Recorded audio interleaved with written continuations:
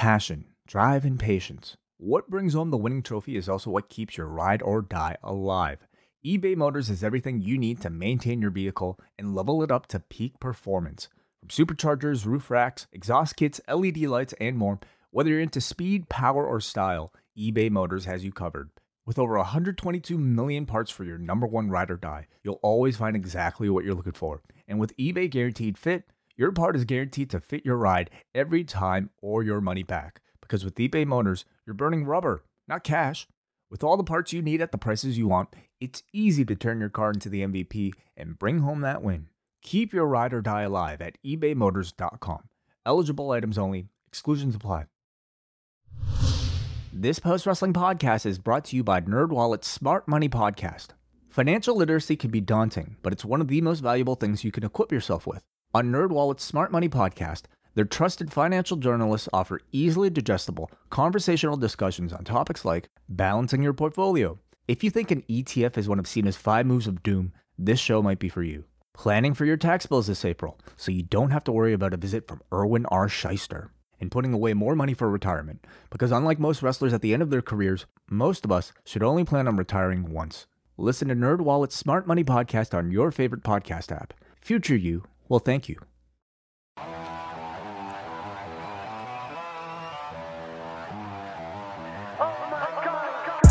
First time in a long time, but it seems like just yesterday when we were side by side. Beast mode, no one's blocking our way. These other guys tried it, but them man ain't got the skills of Braden and Davey, brazen and raging, bringing you the thrills and spills. Right here in full gear, about to blow up like TNT. Us man are too sweet, Brady DVP, the BDElite. Right here in full gear, about to blow up like TNT. Us man are too sweet, Brady DVP, the BDElite. Hello. Davey Portman here for BDElite, part of Up Next, postwrestling.com, Stitcher, Google Play, iTunes, wherever you found your podcast. Hello, welcome. Thank you for listening to us. And yes, if you're listening on the Post Wrestling feed, this is not Rewind a Dynamite. John and Wei are having a much-deserved week off. It's the holidays, obviously. They're spending time with their loved ones. They're relaxing, I hope. So you've got me this week. I'm sorry. But yes, it is me in its place. BDElite is a show Braden Harrington and I do every Wednesday on our Up Next feed. But we thought we'd give it to you post-wrestling listeners as well this week to make up for the lack of Rewind a Dynamite. But you might notice if you are watching this on Twitch, because we are live, twitch.tv/upnextpodcast every Tuesday and Wednesday at 10:15. I am not joined by my usual partner in crime, Braden Harrington, the B in BDElite. But I have another B. Instead, I've got a B from Detroit filling in for Braden this week, who is currently still stuck in Mexico. All send him your best. He's doing fine. He's having pina coladas. He's not having the worst time of his life. But yes, we still haven't quite got him back to Canada yet. But we do have B America, B Detroit. How are you, my friend? How's it going? Oh, thank you, Davey, for inviting me to this show. Thank you to the Post Wrestling Universe for having me. It's my debut. I feel good. Let's look into this weird Dynamite episode that we're going to talk about that Braden got to miss while he's sipping pina coladas. Cancun, bro. I was chatting to Braden during the show. He was watching this in his hotel room in Mexico. His brother apparently really liked the beginning of the show, was super into Luchasaurus and the Lucha Brothers, and then kind of lost interest as it went along. And I think that kind of sums up my sentiments on tonight's show, but we won't give it all away so early. But it's currently the 29th of December. It's AEW's New Year's Smash. And B, like, how was your Christmas? How was everything? Maybe tell people who aren't familiar with you, because I'm sure our Up Next listeners are aware of who you are through your show with John Cena, Turning Heels, and you've got the Detroit Players podcast. But let maybe the Post listeners know who you are and what you're about. Just a long time listener of Post Wrestling, and actually became good friends with you guys through listening to Up Next, and we just kind of hit it off. And I started doing shows with you guys, and you kind of gave me the confidence to make my own podcast. And I thank you guys a lot for that. So yeah, I'm happy to be here. Happy to have you. We had some fun. I'm currently on day 8 of my my isolation. I tested positive for COVID just over a week ago. It's not been too bad for me. Symptoms have been very mild. The last couple of days, I have been pretty exhausted, to be honest. I don't know if that's from the COVID or just not being able to really go out and walk and get fresh air and exercise and all that. But other than that, I've been managing to keep pretty sane during this Christmas period. And we definitely had some fun Christmas Eve. We had a few listeners on kind of on a bit of a Facebook chat call. I saw you singing away karaoke all night, which I was very jealous of. That looked a lot of fun. Oh man, I was singing karaoke with my mom for the first time, and we was doing our favorite song, the Grinch theme song. And yeah, we was a couple drinks in there, and it got real good. Just a couple. I'm not sure about that. It seemed like quite a few, but do you have New Year's Eve plans? No New Year's Eve plan. The virus is really kind of messing up everything around here. I didn't even go to Raw, which was here this Monday, because just didn't seem kind of safe to me. I didn't want to be around like 15,000 screaming people, So yeah, no New Year's Eve plans for me. Just gonna stay in and probably get another Facebook group chat with you guys. Probably, who knows? I think we'll be getting one going for sure. Oh yeah. If everything works out okay, I'm free on January 1st, so I'll be enjoying New Year's Eve, very like how I enjoyed Christmas Eve. I'm a little disappointed though, because they've cancelled the fireworks this year. Normally there are New Year's Eve fireworks at midnight on the lake, and there's normally fireworks coming off the CN Tower. Now, Braden and I moved to the BDE 2.0 in May, and we have incredible views, and literally just outside my bedroom window is the CN Tower, and from the living room we can see the lake. So I was really hoping at like midnight being able to just watch the firework display, but they've all been cancelled as well. So yeah, because COVID has something to do with the fireworks. Yeah, I assume it's they don't want people gathering together. Makes sense. Yeah, we're having 10,000 people watch men throw a ball around at the Scotiabank. So I don't know. Right. Seems one rule for one. But anyway, enough of that. But yeah, I'm sure we'll have fun anyway. I've got my tequila ready. Got a bottle of bubbly. It's all going to be good. But yeah, you are a listener. We have you on once in a while. We did our review of, what did we do? We did 8 Mile and Juice. 8 Mile and Juice, yeah, which were both. I'd seen 8 Mile before. Juice was something new to me, but thoroughly enjoyed both of them. And you can check them out on our patreon.com/upnext. And you've been watching AEW since day one, right? Oh yeah, day one AEW watcher. I don't keep up with Rampage or Dark by anything else but Shot in the Dark. Shout out Shot in the Dark. But yeah, definitely watching every Dynamite if it's possible. So yeah. And would you say you've kind of dropped off WWE? Do you still catch in with WWE, or is AEW your main sort of wrestling you watch now?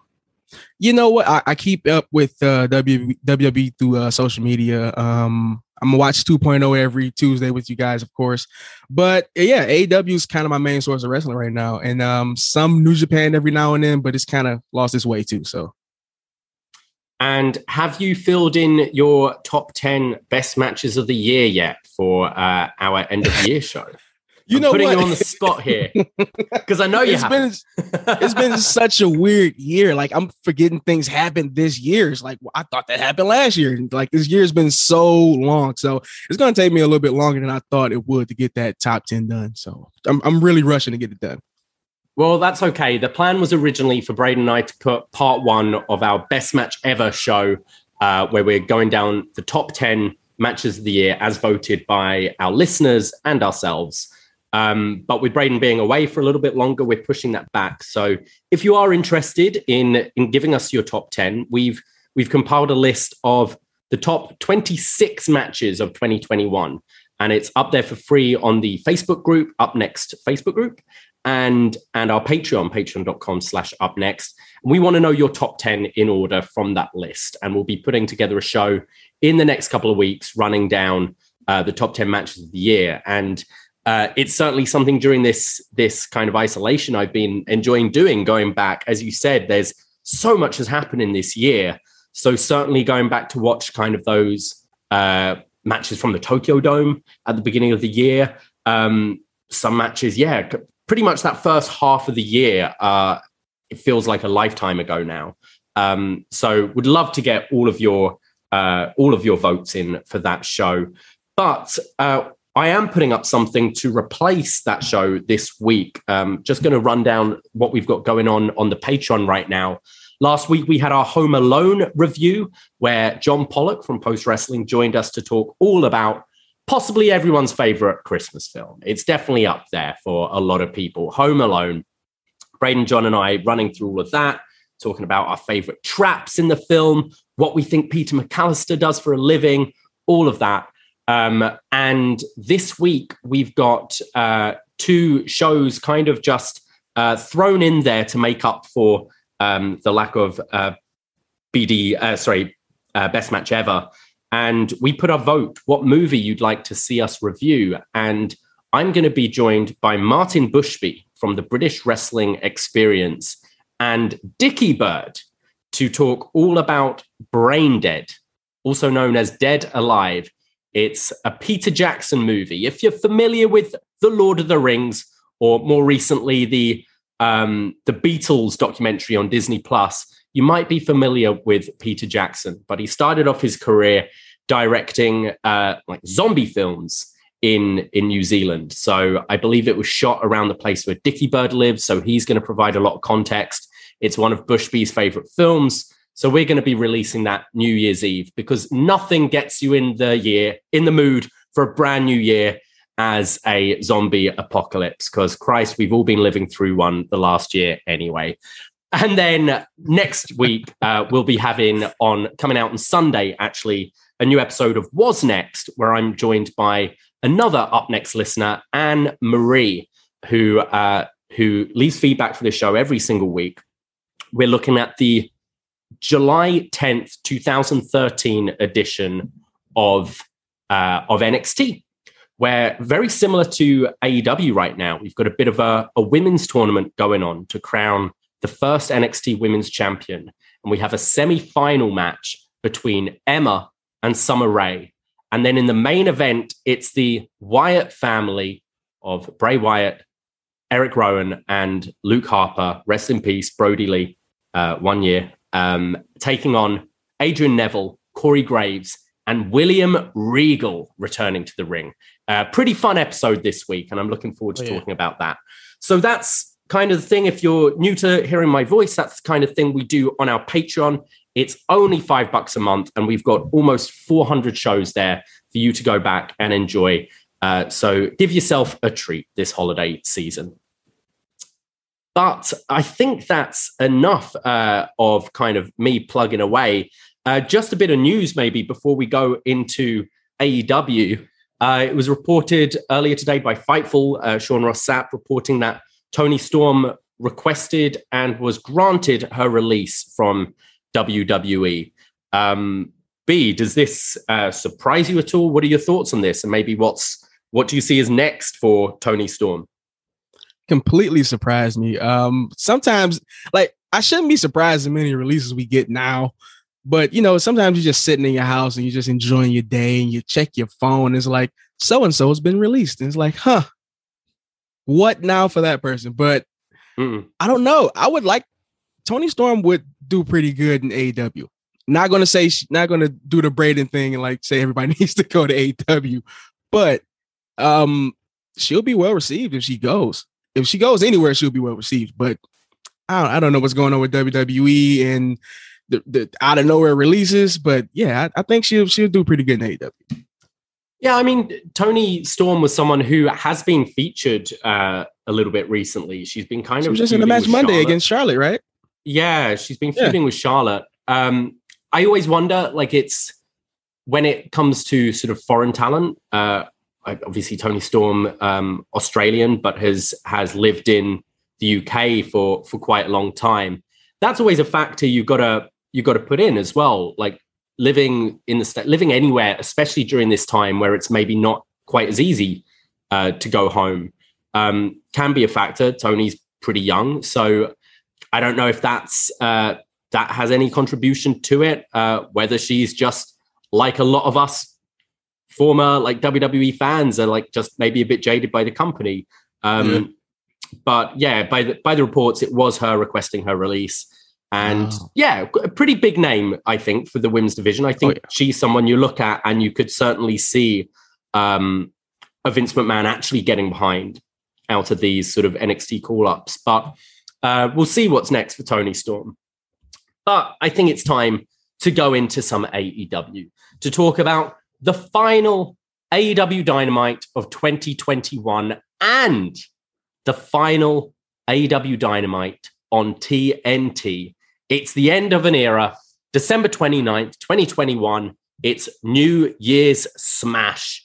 And we open with Jim Ross returning to the booth. He comes out, he makes a grand entrance, crowd receiving really well. We're back at Daly's Place for the first time in I'd like to say a few months. It's probably been 3 weeks since the last there. We've had a lot of Daly's Places shows this week. But yeah, good reception for JR. Good to see him hopefully healthy, beating the skin cancer he's been having removed. And yeah, JR back to the booth and on fine form tonight. And we open with a 10-man tag match. Jungle Boy, Luchasaurus, and Christian Cage teaming with the Lucha Brothers. Why did they should have just called these the Luchasaurus Brothers? No, I don't think that one really rings that good. The Luchasaurus Bros? No. It'd be more clever than that. Christian could have came up with something. Taking on the Hardy. What would this one be? The HFTRO office or something? I like that. Yeah, the FTR. Yeah, HFTR. There we go. FTR, Matt Hardy, and Private Party. So big 10-man match to open the show. We start with Cash Wheeler and Ray Phoenix going at it. And Cash Wheeler and Jungle Boy's going at it. And there's this like wrist lock to Cash Wheeler. And he kind of does the Lucha style reversal and kip up to get out of it, which I quite enjoyed. It was quite subtle, actually. And then he sort of looks at the Lucha Brothers as if like, yeah, I can do Lucha stuff. I can do this too. Yeah. Yeah. We then have Dax and Jungle Boy going at it. I really want to actually see Dax Harwood in some more singles because I really enjoy him, especially against Jungle Boy here. I think they have pretty nice chemistry. He gets thrown in the babyface's corner and all of them have a turn at giving him a punch in the face. The Jungle Boy and Lucha Brothers then team up on Isaiah Cassidy. And it seems to be a bit of confusion as Ray Phoenix and Penta are going to do like a double team move on Isaiah. But Jungle Boy seems to be a little bit in the way. So Ray Phoenix just shoves him out and they hit this like wheelbarrow splash on Cassidy. There's then a double super kick from the Lucha Brothers to Dax and then a swanton from Phoenix to Mark Quinn. Phoenix then goes for the muscle buster, but this gets countered by Private Party into this spike DDT. And Phoenix just really spiked his head here. Looked great. The crowd are now chanting for Luchasaurus. They want to see the big man into the ring. We get a moonsault press from Phoenix and makes the tag to the Dinosaur, who absolutely clears house. He goes for a double choke slam to FTR, who counter. We get a clothesline to Dax, the tail whip to Cash, followed up by a big choke slam to Daxiax. But then Penta makes the blind tag coming in, and Luchasaurus and Christian Cage do not look too happy about this. Ray Phoenix then walks the ropes and defies gravity, hitting this like tornado, this corkscrew to the outside as Jungle Boy leaps over to take everyone else out. Penta then sets up for the Fear Factor, the spike pile driver, the package pile driver, but Christian tags himself in, and then there's a bit of arguing between Penta and Christian, and FTR capitalized by shoving Christian into Penta. and then hitting the big rig on Christian. And 1, 2, 3. The heels win. FTR, Matt Hardy, Private Party win the match. What did you make of this opening 10-man? I thought we were going to have some fun with this match. As soon as I seen Private Party come out dancing to FTR's theme music, which they was just doing what I was doing in my head anyway, because I love that theme music. It's catchy. Yeah, it is. It really is. I think I need to download it. It needs to be my new ringtone or something. But the match was pretty good. The cameras can't even keep up with the action. Those two topes, they couldn't even catch who was in the air at the same time. Like Penza jumped out the air, then Ray Phoenix jumped out the air, and the camera barely caught any of them. So but the match was pretty good. I'm just happy we get to see FTR come out here and give a masterclass of being a heel and actually selling in the ring, because those guys are great. I love FTR. Every time they come to the ring, it's something to treat. So, yeah, I thought it was a pretty fun match. I'm with you. The camera kind of missed quite a bit, and at times certain moments were a little clunky, but it was still entertaining. And I guess that's what happens when you've got so many bodies doing all this stuff. I'm not sure if Matt Hardy even got into the match. I checked with John Cena, who was writing the report for Post Wrestling, and he went, I've got notes that he had a side effect, but I don't recall Matt Hardy being in this at all. Private Party did like a Rana into a side effect. It was pretty nice. Gotcha. But yeah, pretty fun opening. We've got the tag team that can't coexist to kick off the show. Classic trope in wrestling. We see enough of it, especially after last night's NXT. And I'm seeing the kind of stealing the tags from each other. I was groaning a little bit, but obviously this sets up for something a little later in the night. And that takes us to our next match, which is another multi-man tag. It's a 6-man tag. Eddie Kingston, Santana, and Ortiz taking on 2.0 and Daniel Garcia. Garcia catches a boot from Santana, but connects with Enziguri. We get the 3 amigos from Santana, who then points to the sky, saluting Eddie. And then Eddie Kingston tags in, beating up everyone. He does like the machine gun-like chops to Garcia in the corner, hits an exploder on Jeff Parker, and then Matt Lee rolls up Santana using the trunks, 1, 2, 3. And once again, 2.0, Daniel Garcia picking up the win by nefarious means. And after the match, 2.0 and Daniel Garcia continue with the beatdown, and they actually hit Santana in the head with a ring bell as Judas hits, and Chris Jericho runs out, making the save. But Eddie Kingston looks really concerned. He's checking on Santana, who is actually selling really well. I was a little worried for Santana here. And then ushers to kind of cut the music, and he gets in Jericho's face, kind of saying, "Where have you been? We don't need your help. These are my friends." So setting up, I guess, Jericho and Kingston down the line. But first of all, B, what did you make of the match? And then secondly, kind of this post-match angle. The match was fine. I think the match was just a big setup to get to the post-match angle. But I think Jericho was a little bit late on his mark, because they were stalling with that ring bell a little bit too long. And that's kind of like, the crowd had already kind of fell off through the middle of the match anyway. But yeah, it kind of made it kind of weird. I mean, they popped for Jericho's song, but Jericho should have got to the mark a little bit faster. It kind of killed the crowd for me. Yeah, I can't say I really enjoyed the match. You had a commercial break in the middle of it, and we kind of went right to the finish after the break. So I didn't feel like the match ever really got going.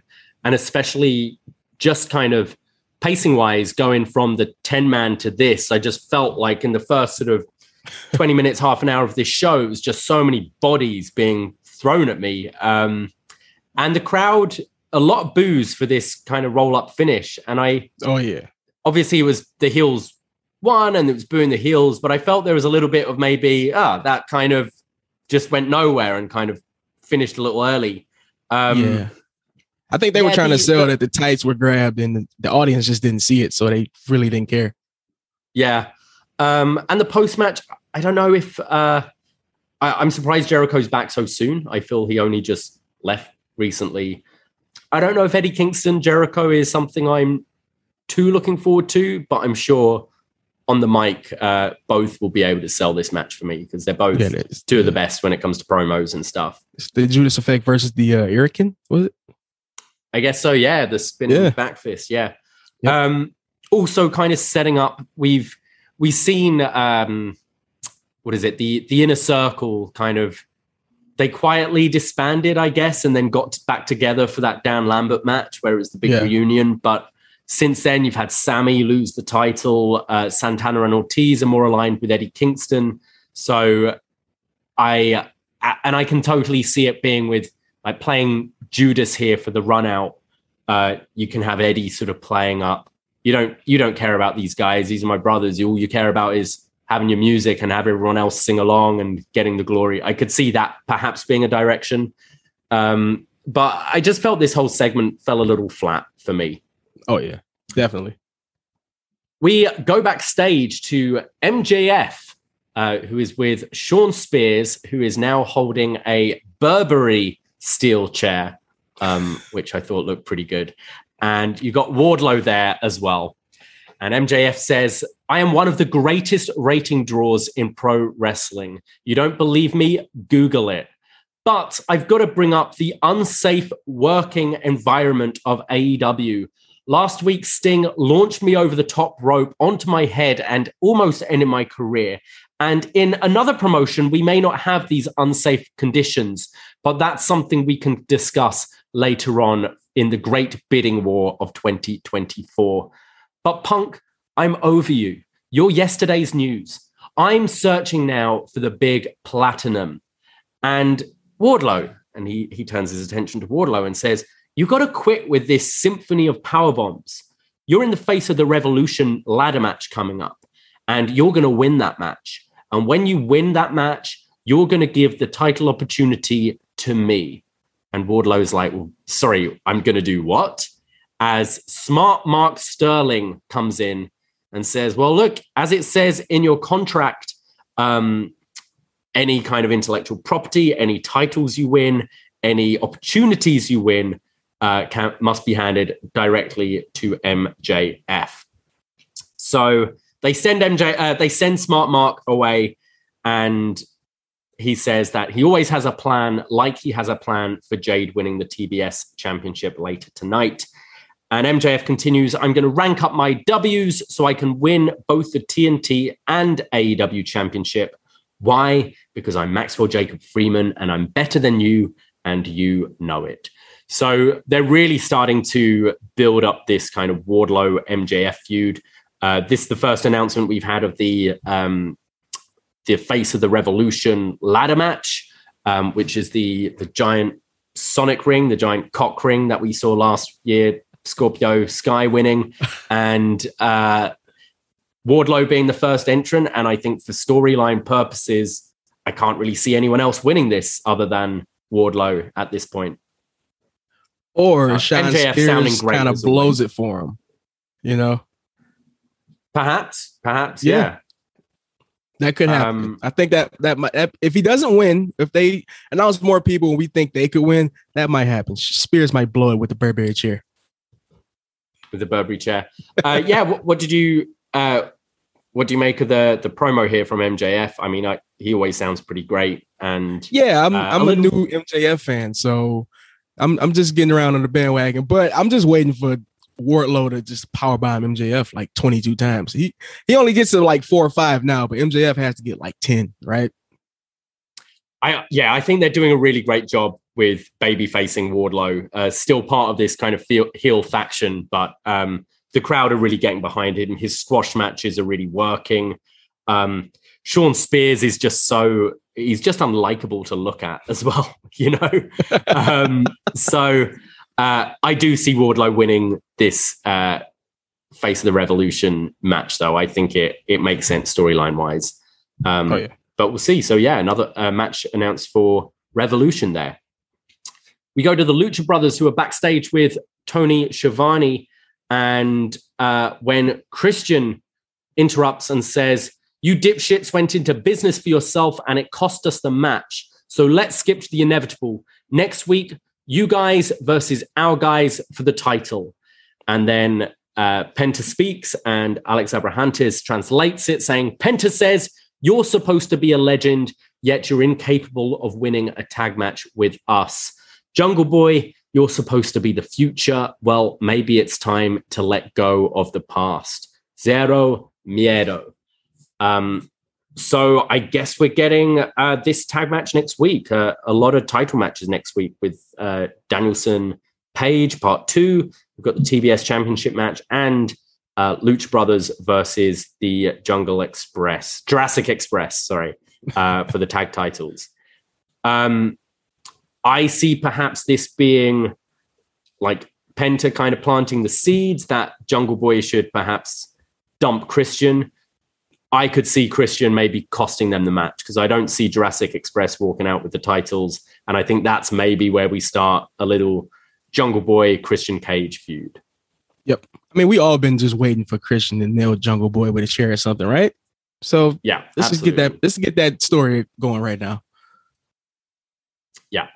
But yeah, I'm looking forward to this. I think this will be a great match. I think Jungle Boy has been a bit of a fan favorite for a while, but it's been in the last couple of the months. People are really getting behind Luchasaurus as well. Oh, yeah. So this could be a really hot match. I can't say the FTR Lucha Brothers matches have really blown me away. Maybe it's just Styles Clash or something because I do like both teams. So hoping we get a really good match next week to kind of make the Lucha Brothers tag reign kind of mean a little bit more. Yeah, they kind of took a slow down. I would like to see the people who are coming up next kind of in the tag team scene, but I'll let you get to that. Are you talking about Colin Delaney? No. Okay. So this is War. Wardlow comes out with Sean Spears to take on Colin Delaney with an 0-1 record. This is just like we've seen every other week. Huge clothesline from Wardlow. Powerbomb number 1, powerbomb number 2, powerbomb number 3, and then he rolls him through and picks him up once more for powerbomb number 4. Puts his foot on Delaney's chest. 1, 2, 3.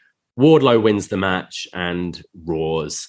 And after the match, Sean Spears beats up Delaney with a steel chair as Wardlow looks a little kind of, what are you doing? How does Wardlow look so cool torturing people every week?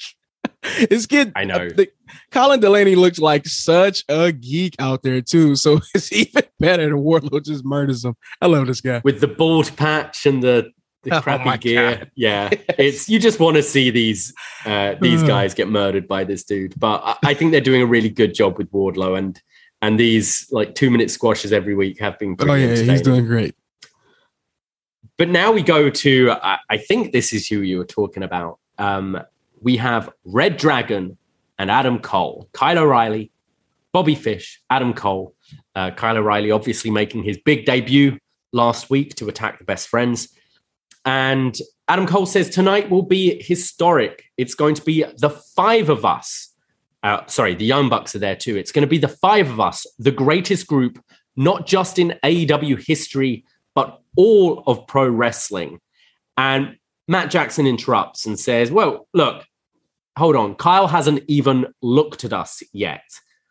So Kyle looks and goes, oh, hey, Nick. Oh, hey, Matt. Sorry, but I want a word with Adam here. So the Bucks look a little pissed off and Adam tells them to leave, says, no, it's cool. You can go. And then says, Bobby, do you mind as well? And Bobby's like, yeah, absolutely. And Kyle says, look, I know we've got a past. I know we've had heat, but the trick in this business in AEW is factions. And the 3 of us, you, me, and Bobby, we're paragons. Now, I know Bobby has our back, but I'll see tonight if you do too. And Kyle O'Reilly walks off and Cole tells Brandon Cutler to cut it, you idiot. So I like this. I like how they're kind of keeping sort of NXT canon here. It's something I think AEW is really good at, is not pretending the rest of the wrestling world doesn't exist, even if it's a company where they can't say necessarily any of the lines, but keeping continuity, having Kyle address that he trusts Bobby, but he knows over here, because everyone's in a faction, it's going to be better for him to be in one. And can we kind of try and put the past behind us? And perhaps the Paragons, do you see this perhaps being a name for these guys? I hope not. That's not a good name. I'm pretty sure those guys can come up with something better than that. Not a good name. I'd rather just be called Red Dragon, because the Paragons is really bad. We already got the Pinnacle too, so the Paragons sound kind of weird. I remember hating Undisputed Era, though, to start with. Like the name, like a lot of these names. Inner Circle, you're like, what? Yeah, true. Like true. They tend to grow on you with time. But yeah, I thought everyone sounded good here. I'm into this story. I like how they're kind of honoring the past. I like the Bucks kind of really not looking happy about everything going on. Cole kind of stuck in the middle. This is definitely one of the more interesting things on the show for me. Oh, yeah. So we go next. Oh, this is the moment we're all here to talk about. Oh, yes. Dan Lambert is in the ring with Men of the Year, Ethan Page and Scorpio Sky. And Lambert says, my MMA business is a full-time job, but I thought it'd be cool to come here as an old school fan. However, every week I see Cody Rhodes and his entourage. And, I'm a big fan of Arn Anderson, but now he's just a man who sucks up to another guy who sucks up to another guy. Now, Arn used to call himself a horseman, but now he's just a whore. And that's a great segue, because now I'm going to talk about Brandy, if that's her real name. This is the first Brandy I've met who isn't a stripper. And Ethan Page interrupts and says, well, maybe she was a stripper, but now she's a wrestler. And Lambert says we should stop with the stripper jokes, as they're old and tired, just like Brandy Rhodes. And Cody Rhodes does all this stuff to try and win us over. He goes through fire. He tattoos a Transformers logo on his neck that even Mike Tyson finds stupid. And then Cody constantly pushes in front of everyone else to the front of the line as he's sucking up to Tony Khan. And these fans may be idiots, but they don't even like the taste of the shit sandwich you're shoving down their throat. And that's when Brandy Rhodes comes out, and she's ready to go. She's ready to stand up for her man. And calls Lambert a less talented version of Paul Heyman. Lambert says, well, actually, I prefer Jim Cornette. And hearing your voice makes me want to be in that street fight again, having my balls stapled to my leg. Brandy says, well, when was the last time you got beaten up by a woman and didn't pay for it? Lambert says, oh, well, I'm a black belt in Brazilian Jiu-Jitsu. And everyone watching the television right now wants to shove their fists through the TV and slap you, Bambi. Or, sorry, Brandy, I don't know. I get my stripper names confused. And Brandy says, oh, you're a black belt, huh? Well, take it away, B. Oh, God. I'm a black bitch. I'm a black bitch. As she takes her shoes off, she's ready to fight. But Dustin Rhodes runs out to stop his sister-in-law from fighting this man. And Ethan Page and Scorpio Sky attack Dustin from behind as the segment ends. This was something. Brother. I know you're a massive Cody Rhodes fan, B. Brother. So I'm sure you love this. I've got people in the Twitch room saying it's not too late to include this in worst segment of 2021. I don't know if I'd go that far. I was certainly entertained, but I don't know what they're trying to do with Cody here. They're clearly deliberately playing that line. They must know at this point that no matter how you're positioning Brandy, the crowd just don't like Brandy.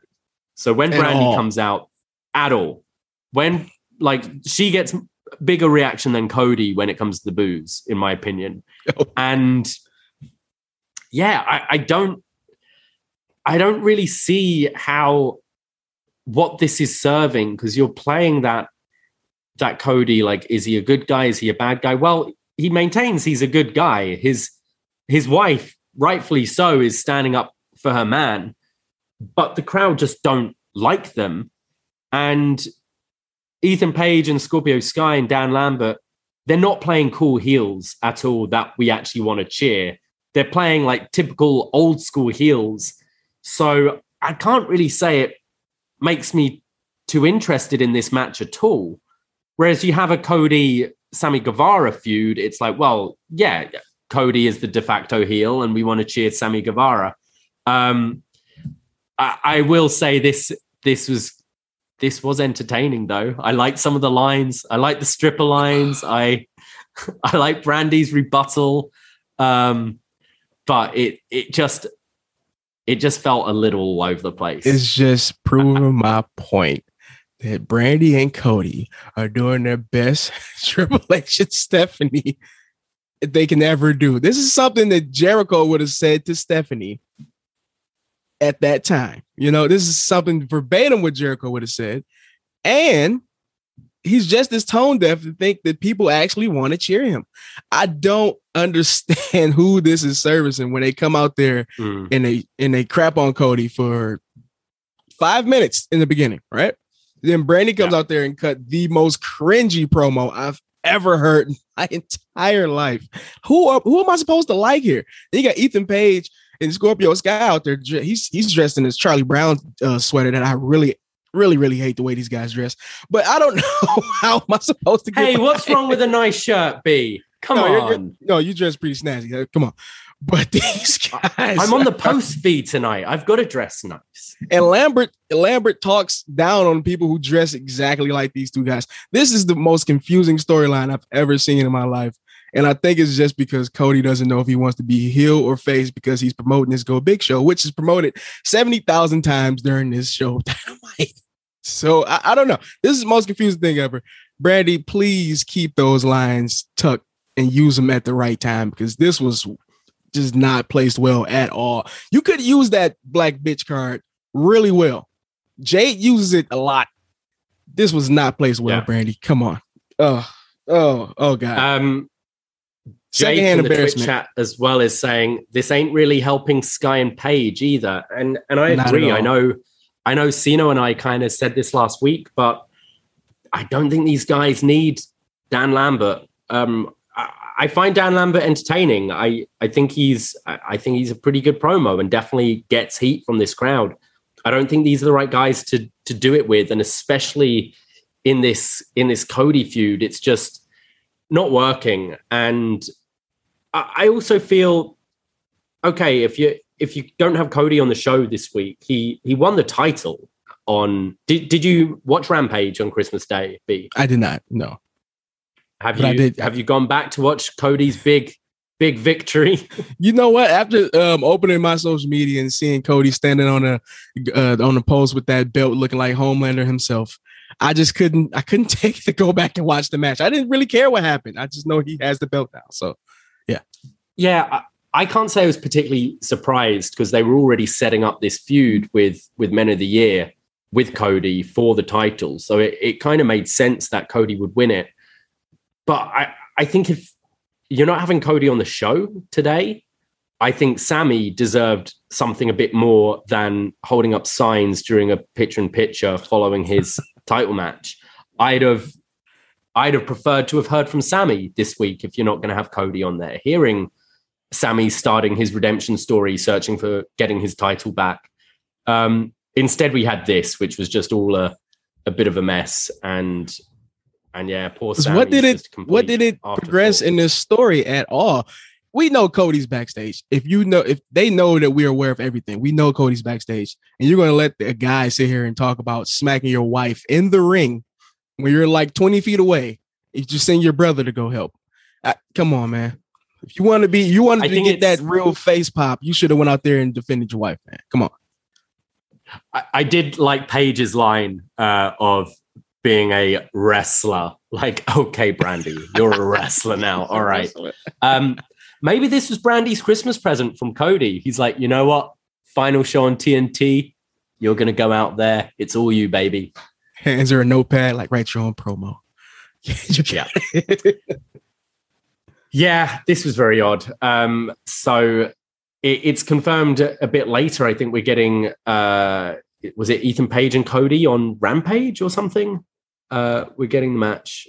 So we're not getting Brandy versus Dan Lambert? Because that's the match I want to see now. That's the match we want to. That's the match they were setting up tonight. Yeah. Double or nothing. We get it. Yeah. We go for a video package hyping up next week's main event between Bryan Danielson and the champion Hangman Adam Page. You've got talking heads from the commentators, Shivani, Excalibur, JR. Tony says that it was clear from the beginning of that match that Bryan had absolutely no respect for the champion. Page had this great line where he was talking about he was hitting Bryan as hard as he could in the head, and he really wasn't expecting him to come back.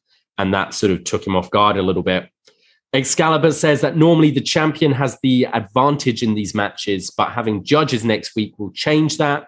JR thinks it's going to be chaos, and they say that it has all the potential to go another 60 minutes. And Excalibur believes that we will have a brand new champion. And this is all kind of cut in with Bryan Danielson just training in a gym, and it looked like Hangman was just walking through his barn of horses as this is all going on. That's all you need to do is look badass. That's it.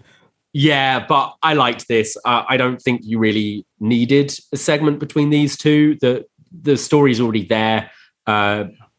We know that we've got the judges next week. I think just a little video package like this was kind of all we needed for these two, and they did a good job with it. And obviously, I'm pretty excited for this one because this one is on the short list for match of the year, and I'm pretty sure is making the top 10 list. And hopefully, they can do the same thing next week. Do you have any predictions for this match next week, B?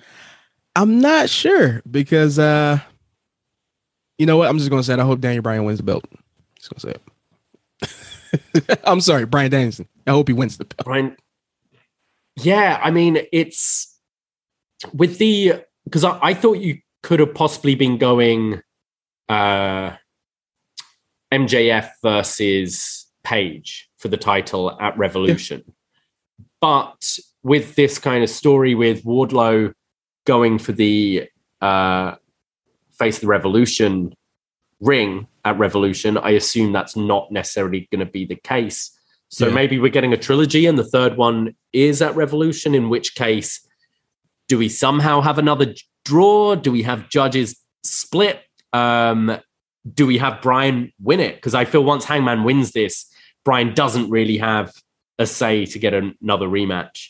And that's the problem we're at now. So I'm thinking, I don't know. I wouldn't want to see another draw after that. That match was almost perfect. So how could you do another draw after that? You know, so I wouldn't mind seeing Bryan walk away with the belt for a while and then Page getting it back. I always like to see Hangman get crowned again. So why not? Yep. All right. And I think Miro is another kind of sort of option that you could do for Revolution, perhaps. He just beats the brakes off of Cody one time for me. You do that. Yep. Okay, and then that takes us to our TBS Championship semi-final match. Jade Cargill taking on Thunder Rosa. Thunder Rosa looking awesome tonight in her classic Wolverine gear, claws and all. Look great, I thought. Rosa takes out Mark Sterling immediately with a swanton. Cargill then just starts throwing Rosa against the guardrail. Rosa tries to come back with a crossbody to the floor, but gets caught by Jade into a backbreaker. There's a lot of work on the outside for a long part of the beginning of this match with both competitors keep on going in the ring to kind of break the count. But Rosa starts targeting the knee of Cargill. She drop kicks it. She's slamming it against the barricade. They get back into the ring and Jade catches Rosa with a big pump kick.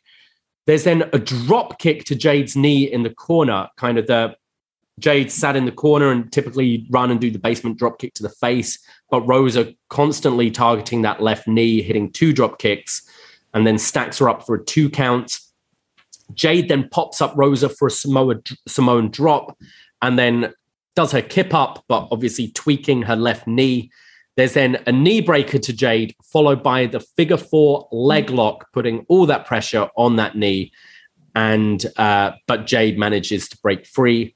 And then Mark Sterling hands Jade some water to hydrate her, and JR loses his mind over this. He's like, who has water breaks in wrestling matches? How dare he? How dare he? And the referee is mad about this as well. It's like, how dare you give her water? How dare you? And as that's happening, Rosa applies the figure 4 again, but gets shoved off face first in the turnbuckle when one of the members of the crew comes in and smashes what I think was like a glass or a jar over Rosa's head. And then Jade picks up Thunder Rosa for Jaded. And 1, 2, 3, Jade Cargill wins and advances to the final.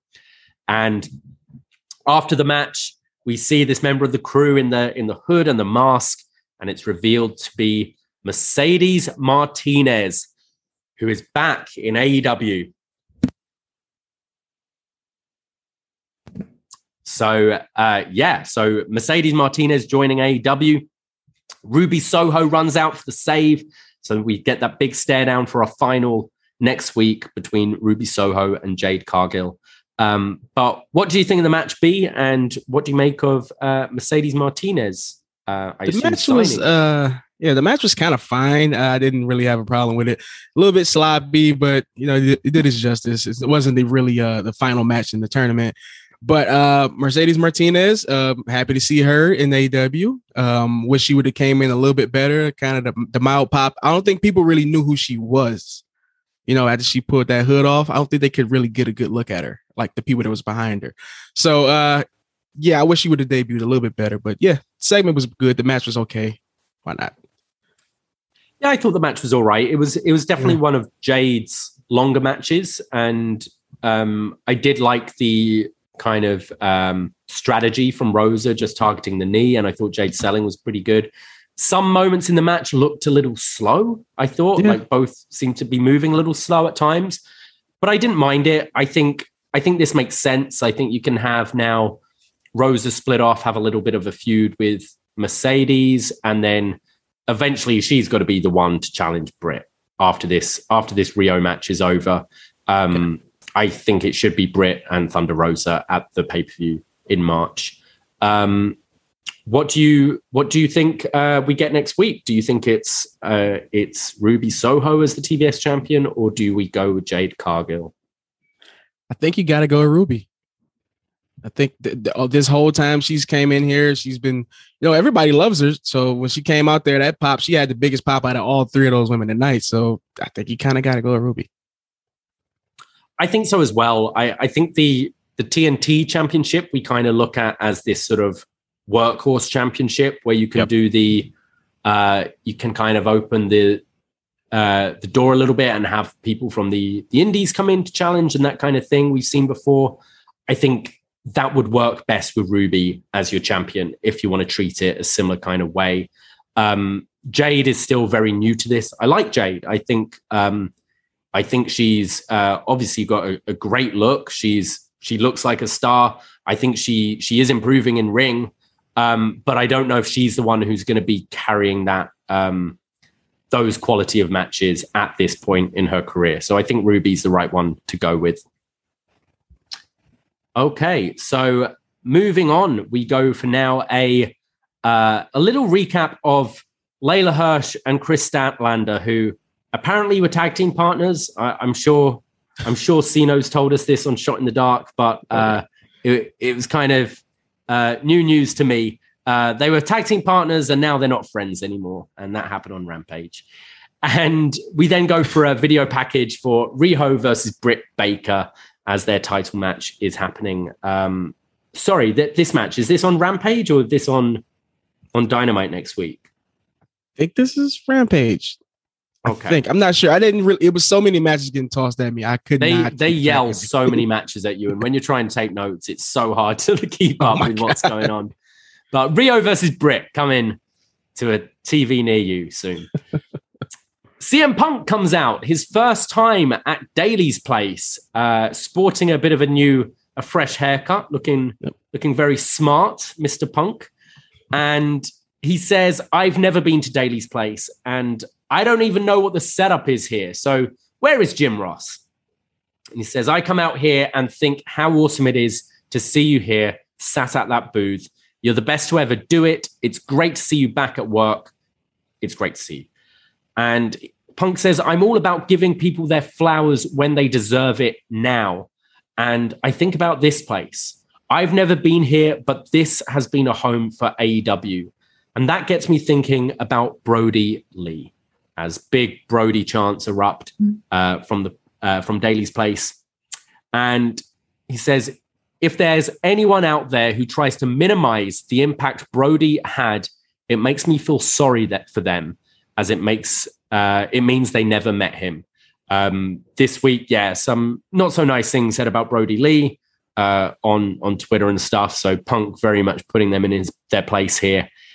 He says, I sat at home and watched the tribute show and for my friend in this place, and it really made me want to come here. It made me think about someone who doesn't deserve my time and doesn't want to be here. And MJF is a Twitter troll in real life. He doesn't hide behind a keyboard, but hides behind Cash and Dax. And someone smart enough said they want to see CM Punk get his hands on MJF, but he's stupid enough to say he's as good as Piper in Portland. He couldn't lace his wrestling boots, but he sure can lace his running shoes. MJF says he's done with me, and you know what? I'm okay with that. Last week, I got to team with the legend Sting and Darby Allin, and I beat FTR and MJF. And if he doesn't want to have none, well, he ain't getting none. I'm looking for bigger and better things. I'm talking about gold. I want to be AEW champion. Jim Ross says, if you don't want to be champion, you probably shouldn't be here. Well, I want to be champion too. Daly's place is a place that is so important to AEW, and this is the last on TNT before we move to TBS. There's bigger things for CM Punk, and you're a bigger waste of money you're a bigger waste of time and Khan money than Tim Tebow, which got a great reaction here. B, what did you make of this dig here? Kind of underhanded line. Why is Punk taking shots at all these sports guys, man? What do you got against these guys who play ball sports, man? Come on. Punk says, I never wanted to mess with MJF, but he found out the hard way. On this mic, in this ring, and even on commentary, nobody can touch me. And I was thinking, Punk, you just said JR was the best to ever do that on commentary. What? And Punk says, if he wants to climb that ladder and get some W's, I imagine we'll see each other down the line. But it would be a real shame if someone interrupts his quest for gold. So he has a little kind of wink to the camera. So this MJF Punk feud obviously still going, maybe putting on a slight hiatus, letting it breathe a little. But I mean, what do you know? CM Punk's good at promos. Who'd have thought it, eh? Yeah, they're both pretty good at promos, and they're both good at cutting each other down. I kind of want to get past this now because they're kind of losing juice on things they got to say against each other now. So we kind of need the match to happen soon. I'm with you there because it was so hot. We've had the really hot promos, and this was nice. It was a bit of a homecoming, going to Daly's place. Nice shout out to Brody Lee, something he hasn't really got the chance to do yet in AEW. This didn't, when we've had the really biting promos in the last few weeks, and then this week both are a bit, not so bothered anymore. It does feel like it's kind of lost a bit of steam. I'm sure they'll be able to get it right back when they need to. But are they hoping to hold this off to Revolution? Which, I mean, that's 3 months away. It's a while before Revolution. I feel we kind of got to get to it before that, no? Yeah, way before that, because I'll not care about that time. So they got to get things going. At least have one match or a tag or something like that. Or they just had a tag. What am I saying? They had the 6-man last week, but they deliberately didn't touch in that match. It was all MJF running away. Right. Sino makes a good point in the Twitch room. He says this promo was weird. It was like a promo you do after you have the first match, and they haven't had it yet, which is true. Yeah, it kind of sounds like, you've had the match and you have the one person go, I'm moving on from this. But Punk sounded good, but there was something a little off with just the way they handled this feud this week. Yeah. We go backstage to Team Taz, Starks, and Hobbs. Starks says, we'd like to send a welcome back to Jim Ross. Now you've freed up Taz's time to make sure Hook is a beast of a competitor. And Dante, when you screwed with me, you screwed with Team Taz. And you screwed up your career in AEW. And since joining with Leo, your career has stalled. And last time you and Hobbs went at it, remember what happened. And Hobbs says, you really want to go round 2 with me? Just marinate on that. And they also say we're going to get a Taz kind of featurette on Hook this week on Rampage. So getting those big numbers for Rampage with all the Hook content still. But I think Taz is going to highlight the Red Run, the Taz mission, and how great young Hook applies it.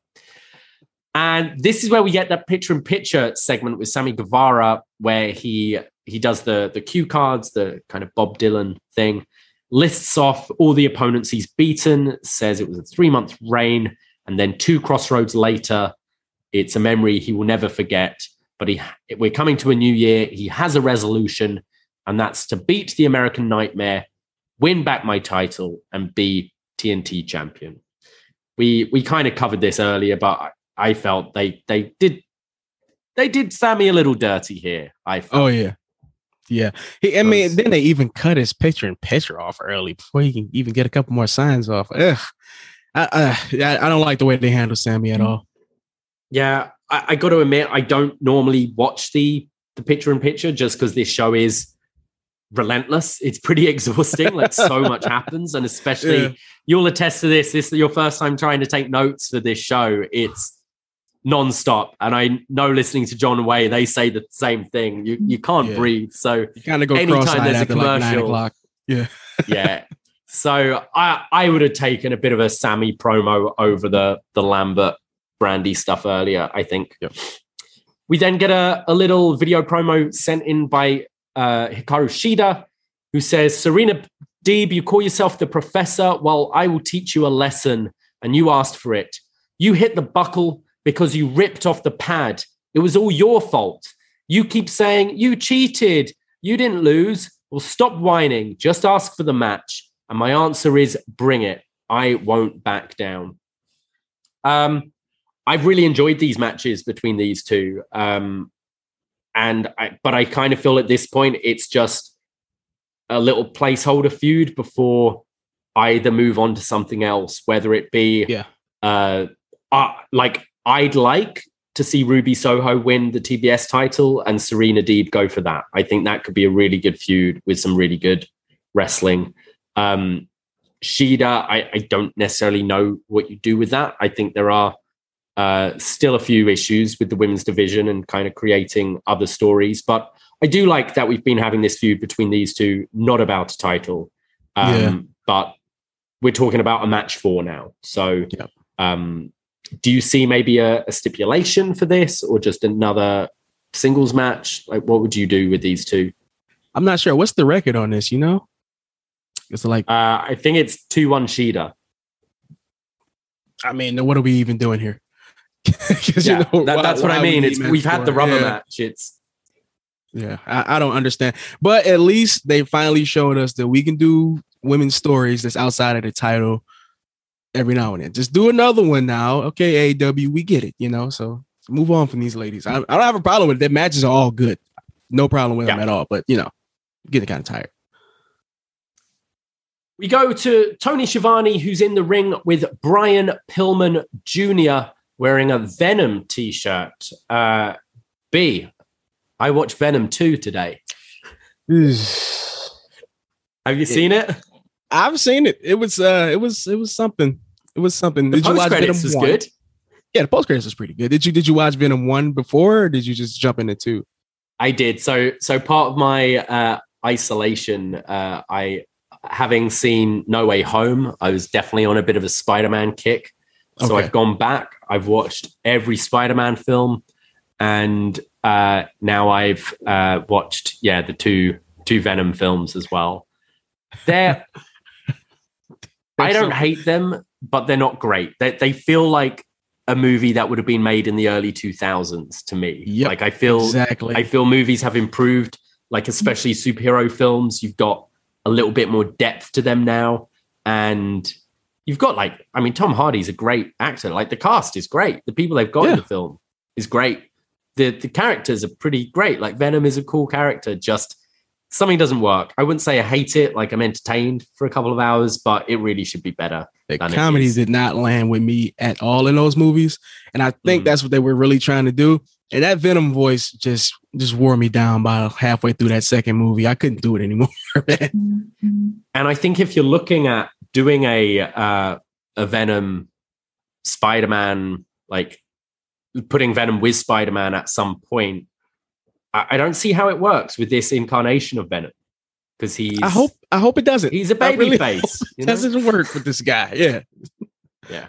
I'm still being coy because I know people are still haven't been able to see the new Spider-Man film yet. So check out John Cena, WH and Waiting's review of that if you haven't already. But yes, Pillman in a Venom shirt. And he says, I tell you what happened.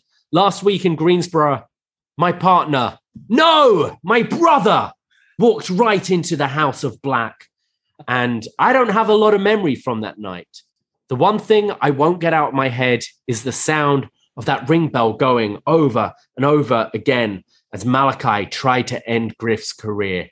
And I tried to save my brother, but that's when things go fuzzy and my memory goes to black. Next thing I know, I'm laying on the ground next to the person I was trying to protect. This just sounds like a night out between me and Braden, to be honest.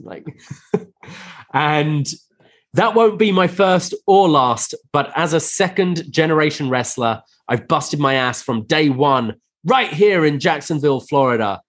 Malachi, now it's my time to take a trip to the infamous House of Black.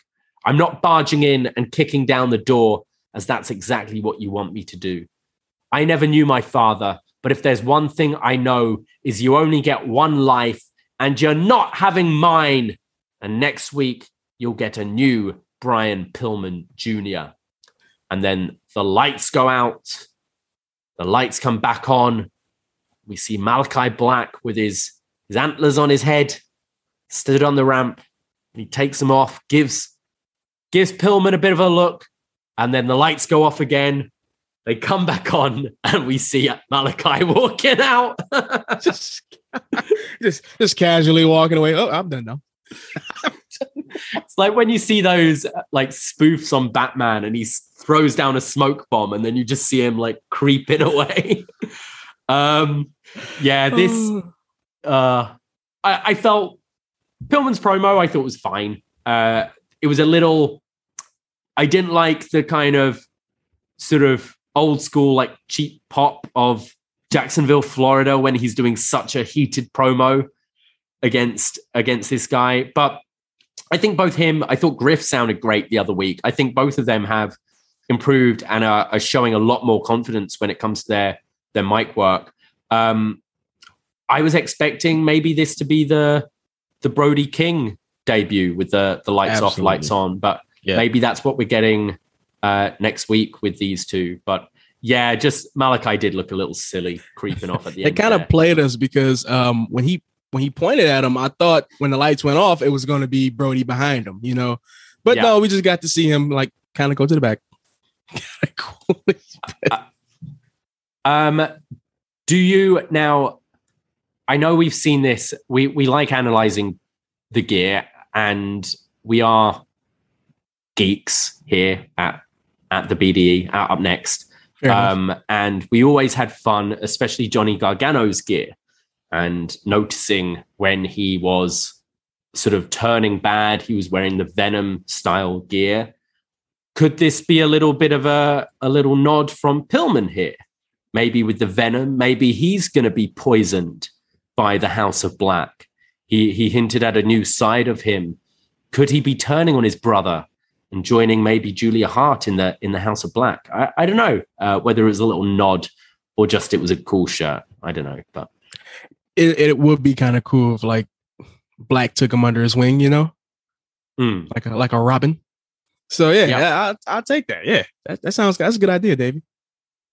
What did you think of Pillman's promo here? How do you think he sounded? He sounded good. I like fiery promos like that, but he's got to kind of wheel back the shouting to get over thing. But he sounds good to me. He sounds better than he did before, more confident. So I'm with improvements. So good job, Brian. Absolutely. Yeah. So this is when it's confirmed Friday night Rampage. We're getting Cody Rhodes taking on Ethan Page for the, I believe, for the TNT title. We've got Darby Allin taking on Anthony Bowens. And we get a quick insert promo from the Acclaimed. Max Caster says they're well-oiled machines as he oils up Bowens' chest. And Bowens says, I'm going to beat your My Chemical Romance ass all over Jacksonville. I like My Chemical Romance. I don't know. They're going to run out of early 2000 bands to rag on Darby with. I know. Darby's like, I get it. I'm an emo. Cool. Find something new. Right. We then go to Sting and Darby. Sting says, I marvel over how many people can go on and on about main event matches. Since I began many years ago, every match I was in, I treated as a main event. That's food for thought. And then Darby says, I could be the first match on the show or the last match. I have no ego. It doesn't matter. Bowens, Rampage, I'm ready. Just a real thrown together quick feud here for a match on Rampage. I like Bowens. I think he's been pretty impressive in singles matches, so I don't doubt this will be a pretty good match on Friday. Darby's good for a good one-off feud with a guy too, so no problem with that. Yeah. They then announced Technique by Taz on Hook will be on Friday at Rampage as well. And then the real main event, we're getting Penelope Ford and the Bunny taking on Tay Conti, and Anna Jay in a street fight. Are we going full Britt Baker, Thunder Rosa here to kick off the new year? Actually, no, this will be the last show of the year. Is this going to make the top 10 list right at the end? This bloody street fight between these four. Oh yeah, bring out the light tubes. Yeah, I want some color. I want everything in this. Yeah, give me some exploding bats. Give me everything. I believe they talked about bringing toys to the ring as well, which I suddenly got a message from Braden, who was very excited about that. Anyway, main event of the night. Red Dragon, Kyle O'Reilly and Bobby Fish teaming with Adam Cole, baby, to take on the best friends, Chuck Taylor, Trent, and Orange Cassidy. We have Trent and Kyle start things off with a bit of a chop kick exchange, some really stiff, snug forearms going on there. And then both kick each other in the face and fall down. Cole reaches out his hand to tag Kyle, but Kyle decides to tag in Bobby instead. Then Orange Cassidy comes in, throws his sunglasses to the mat and looks ready to fight and starts kind of ducking a load of punches and kicks from Fish, and then comes back with just his lazy kicks to wind him up. The best friends then come in and triple team Adam Cole. Trent and Chuck send everyone out of the ring and they go for their hug, but they get interrupted. There's then a really nice looking half and half suplex from Trent to Bobby. Trent's looking great for someone who's come back from neck surgery early. I think he's looking in fantastic shape. Oh, yeah. Hasn't really missed a beat in the ring. Yep. Kyle he goes kind of for scares me when he winces for his neck, though, every other move. I hate to see that. I hate to see it. It's same with like Brian. Every time Brian does any kind of neck bump or anything and then selling it after, you're like, are you selling? Please tell me you're selling. Kyle goes for a guillotine, but Trent suplexes him out of it and then hits a step-up tornado DDT for a 2 count. Trent is then kind of in the ropes when Adam Cole comes from the outside with like a Gamengiri, like a kick to the side of the head. Red Dragon then team up on Trent. There's a tilt-wall backbreaker from Bobby as Kyle leaps off the top with his diving knee across the neck of Trent. Then Cassidy comes in with the Stun Dog Millionaire to Adam Cole. There's then an assisted spike DDT from Red Dragon. Cassidy is then on Kyle's shoulders as Cole hits him with a super kick. Then Red Dragon hit the total elimination, the high-low to Orange Cassidy. Cole goes for the Panama Sunrise on the stage to Chucky, but gets backdropped. And then Chuck hits this swanton off the ramp to the floor on Red Dragon, which looked great. And Trent follows up with a spear to Cole on the ramp, and Cole just smacking his head on the ramp there. Cassidy in the ring hits the diving DDT from the top rope to Cole, but Cole kicks out on 2. Then Trent, and they're just killing Adam Cole here. You have Chucky deliver a sit-out pile driver to Cole. Then Trent hits a sit-out pile driver to Cole. And then Orange Cassidy follows up with the beach break, and it's 1, it's 2, but Red Dragon both jump in, breaking up the pin. Now Cassidy and Kyle are going at it. We get the axe and smash combo from Kyle, and then Kyle goes for the pump kick, but Orange moves out the way, and Kyle connects with Adam Cole on the apron, knocking him off. And now it's just Kyle left in the room. Bobby left in the ring with the Best Friends. We get the soul food half and half from Best Friends. And then with the ring clear, they hug it out. Brandon Cutler then runs out with the cold spray, but Trent and Chucky both take him out. But as the ref is distracted with Brandon, the Young Bucks run out with a super kick. And then we get Chasing the Dragon to Chucky for the win from Red Dragon. After the match, we have the Bucks checking on Cole, who's kind of like checking his jaw from the kick and saying like, what's happened? Bobby and Kyle are in the ring celebrating. Their arms are raised, but the Bucks and Cole are on the ramp. And Cole's shouting down to the ring saying, you kicked me in the face, and refuses to celebrate with Red Dragon as he leaves with the Young Bucks. But yeah, I think this show for me was kind of riding on this match. I can't say the rest of the show really hit at a level that Dynamite usually does for me. But you hear this 6-man and you're expecting pretty good things. And for you, B, how was this? How did it match up to kind of expectations? What were your thoughts?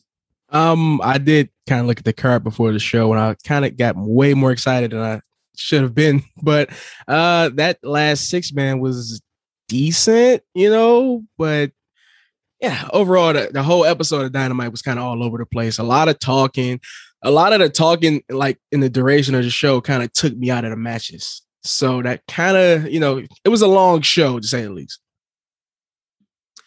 Yeah, I agree. I thought there was some really good stuff in this match, like the Best Friends and Red Dragon especially. Like they've had a lot of interactions over the years in the indies and stuff. And I always like seeing Best Friends get featured because I think we kind of forget they're sort of day one AEW people, and we kind of forget how good they can be, and especially with Trent being away.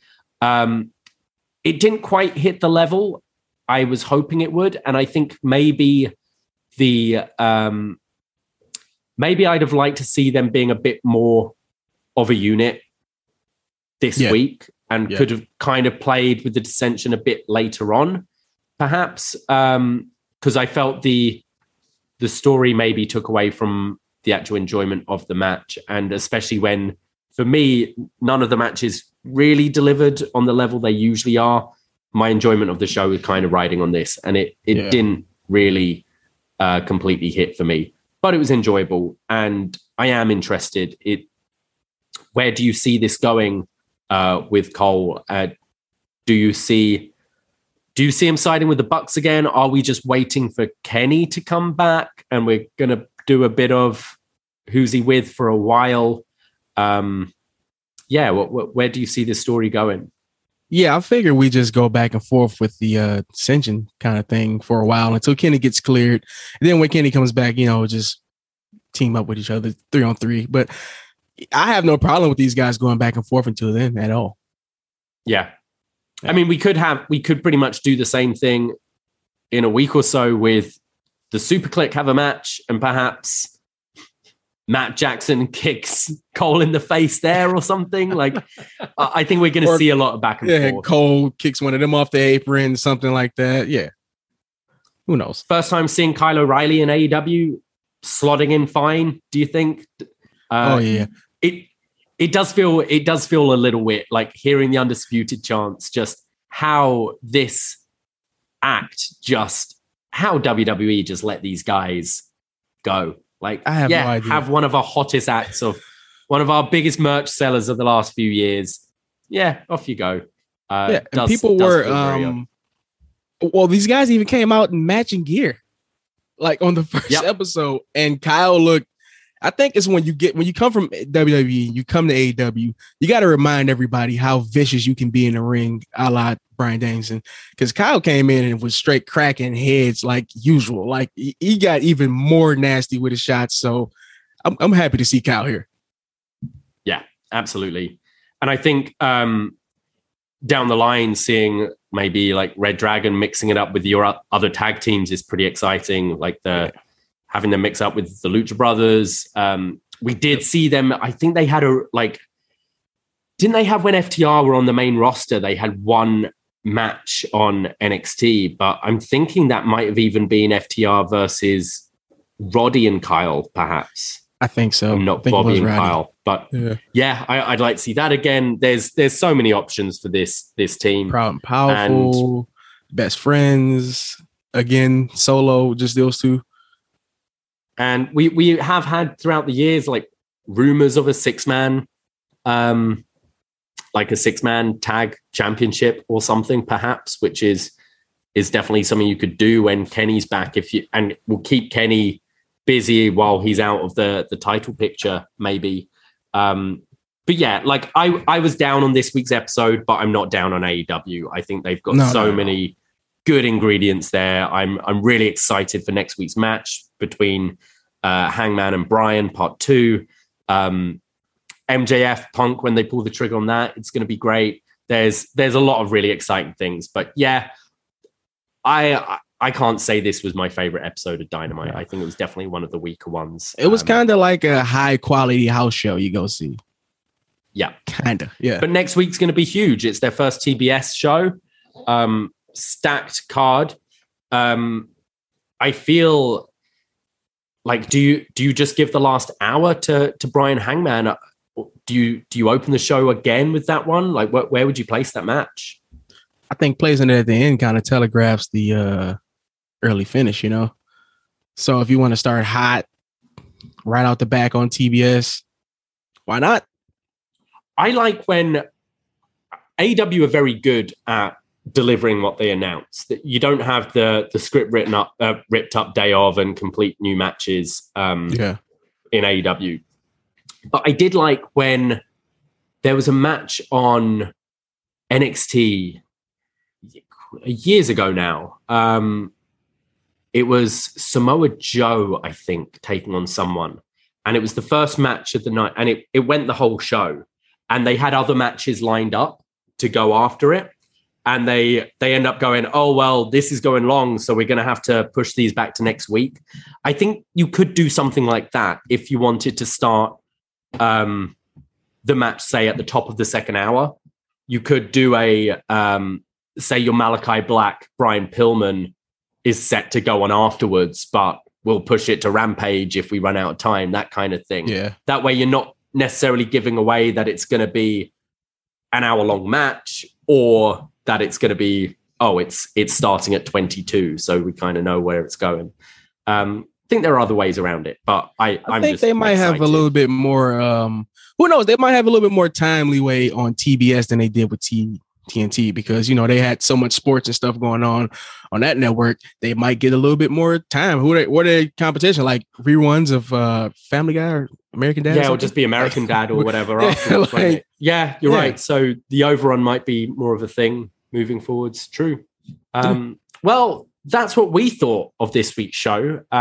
We don't normally do feedback for AEW because we know John and Wei handle that, but we figured as they're away, we'll throw up a feedback thread on the Up Next group, which I urge you all to join if you have Facebook.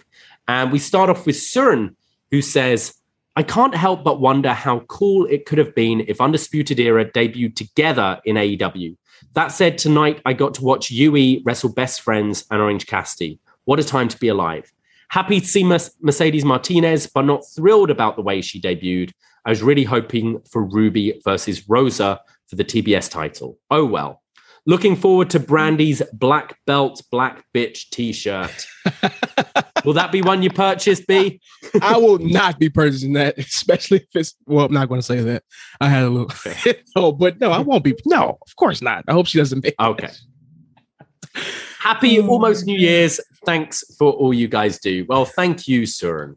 Do you have the feedback thread up there? I don't have to continue. You don't. Okay. I'll go on to Magan, who says a very tag match heavy episode, but each of them have pushed things forward to the TBS debut. Brandy cut the same exact promo on Lambert that she cut on Jade Cargill just a year ago. It was pretty amusing. The opening tag match was the usual chaos, and it gave Jurassic Express and Lucha Bros some much needed juice. The longer Wardlow keeps getting used by MJF, the more he looks like a fool. That said, the seeds of the split are continued to be sown.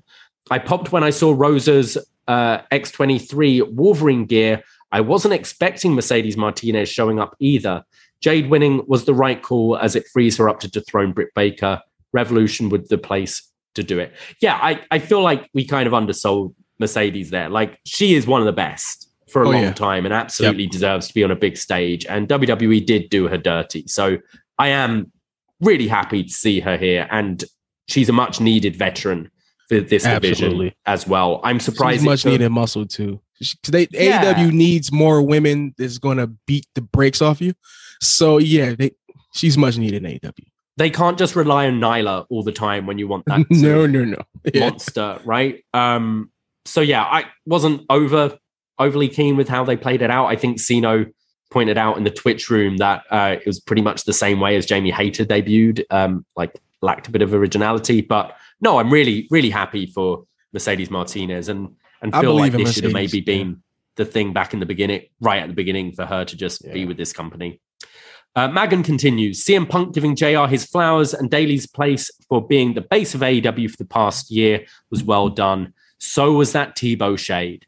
Adam Cole's torn between two families as Red Dragon and the Young Bucks are vying for his loyalty. Who knew that the issues between Kyle and Adam would bleed over from one company to the next? We go to Jose, who says, fun episode of Dynamite, tons of great tag team action. Always love seeing my boys Penta and Phoenix shine on my screen. Jade has improved so much during this year. It's impressive. And looking like that 365 days a year is a commitment. Can't wait to see her looking like a badass next year. Who would you like to see Hook face next? Happy New Year's. That's a question. Ooh. Down the line, I think Hook Daniel Garcia is something I'd really like to see. Yeah. But I think Hook needs to just murder people for a few weeks first. Does he have? Well, he can just run through Dark, the whole roster right quick and just get his wins up and find some W's. Colin Delaney. There we go. Kata Hajime or Colin Delaney. Oh, sorry. The Red Rum. Sorry. Yeah. And we finished with Fire Frank, who says, weird show, but it moved quick. It seemed like a lot of people started celebrating New Year's early, save for Punk, of course. Nice to see Kyle and Bobby together again. And now we wait 7 days for Hangman Brian 2.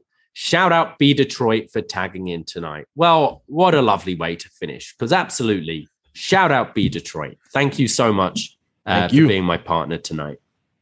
No problem. Thank you for having me, Davey. Thank you. It's always a pleasure. You're very welcome. What are we drinking New Year's Eve this year, B? I think I'm going to smell what The Rock is cooking. I'm going to drink some Terramana. Ooh, the Reposado? He's got a new flavor out. Really? Here. Yeah, I can't remember what it is, but he's got a new flavor out here. I'm going to try that one. Interesting. I might have to try that. Braden said he'd be bringing tequila back from Mexico, but I don't know if he's ever coming back anymore. So so I'm a bit disappointed there. But I have some stuff in the cupboard. It's all good.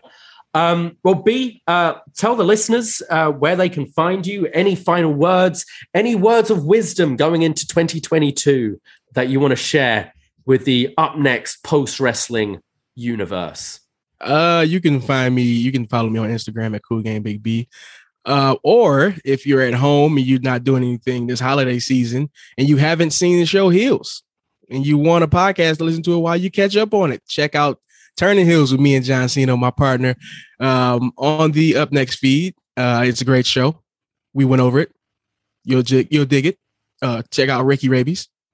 Getting it on in the ring on Turning Heels. Other than that, no, man. Everybody just take care of themselves and get vaccinated.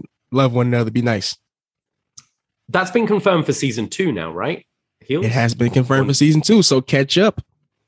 Yeah, we'll be getting you back next year, hopefully, for that. Oh, yeah. I do need to catch up. I saw the first episode and then life got in the way, but now I've got a bit more time on my hands. So I think I'll actually do that now I've finished my Spider-Man rewatch. Well, you can find me at Davey Portman. Follow at Up Next Podcast on Twitter as well. And follow the Up Next Facebook group. Join it. We'll keep you updated, everything we've got going on. As I said at the beginning of the show, we do an NXT review show every week at 10:15 Eastern time on twitch.tv/upnextpodcast. And that's available for free on the Up Next feed. Give us a follow. We cover AEW and NXT every week. We do a monthly free movie review. We've been working our way through all the Batman films. That's on that feed. There's a lot of content there for free that you can go back and listen to.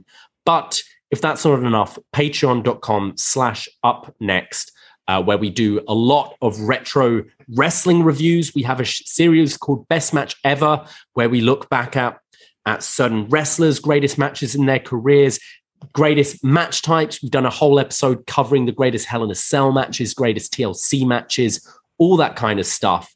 And then we have our What's Next show looking at 2013 NXT, as well as a lot of movie reviews. We felt so festive this year. We did our Jack Frost week, where we looked at the 1997 film Jack Frost, which was a horror film about a murderer who dies and turns into a snowman and continues murdering people. And then we did the 1998 family film Jack Frost, which is about Michael Keaton, this rocker with a family who dies and turns into a snowman and hangs out with his son at Christmas. It's beautiful. So listen to us compare and contrast them. Lots more shows coming up. We'll be having our best match of 2021 coming up in the new year. And you'll be hearing from me very soon as well, as I'll be joining John and Wei on the best of and worst of shows of 2021. They're always so much fun, and really looking forward to that. So help me out with my list, guys. Send me a tweet. What were your worst moments and your best moments of the year? I'd love to know your thoughts. But thank you, John and Wei, for giving me the space tonight. Hope they're having a great Christmas. Thank you guys for listening and sticking with us. And we'll be chatting to you again very, very soon. So take care. Goodbye. Be safe. Fuck 2021. Bring on 2022. Happy New Year. Ahoy!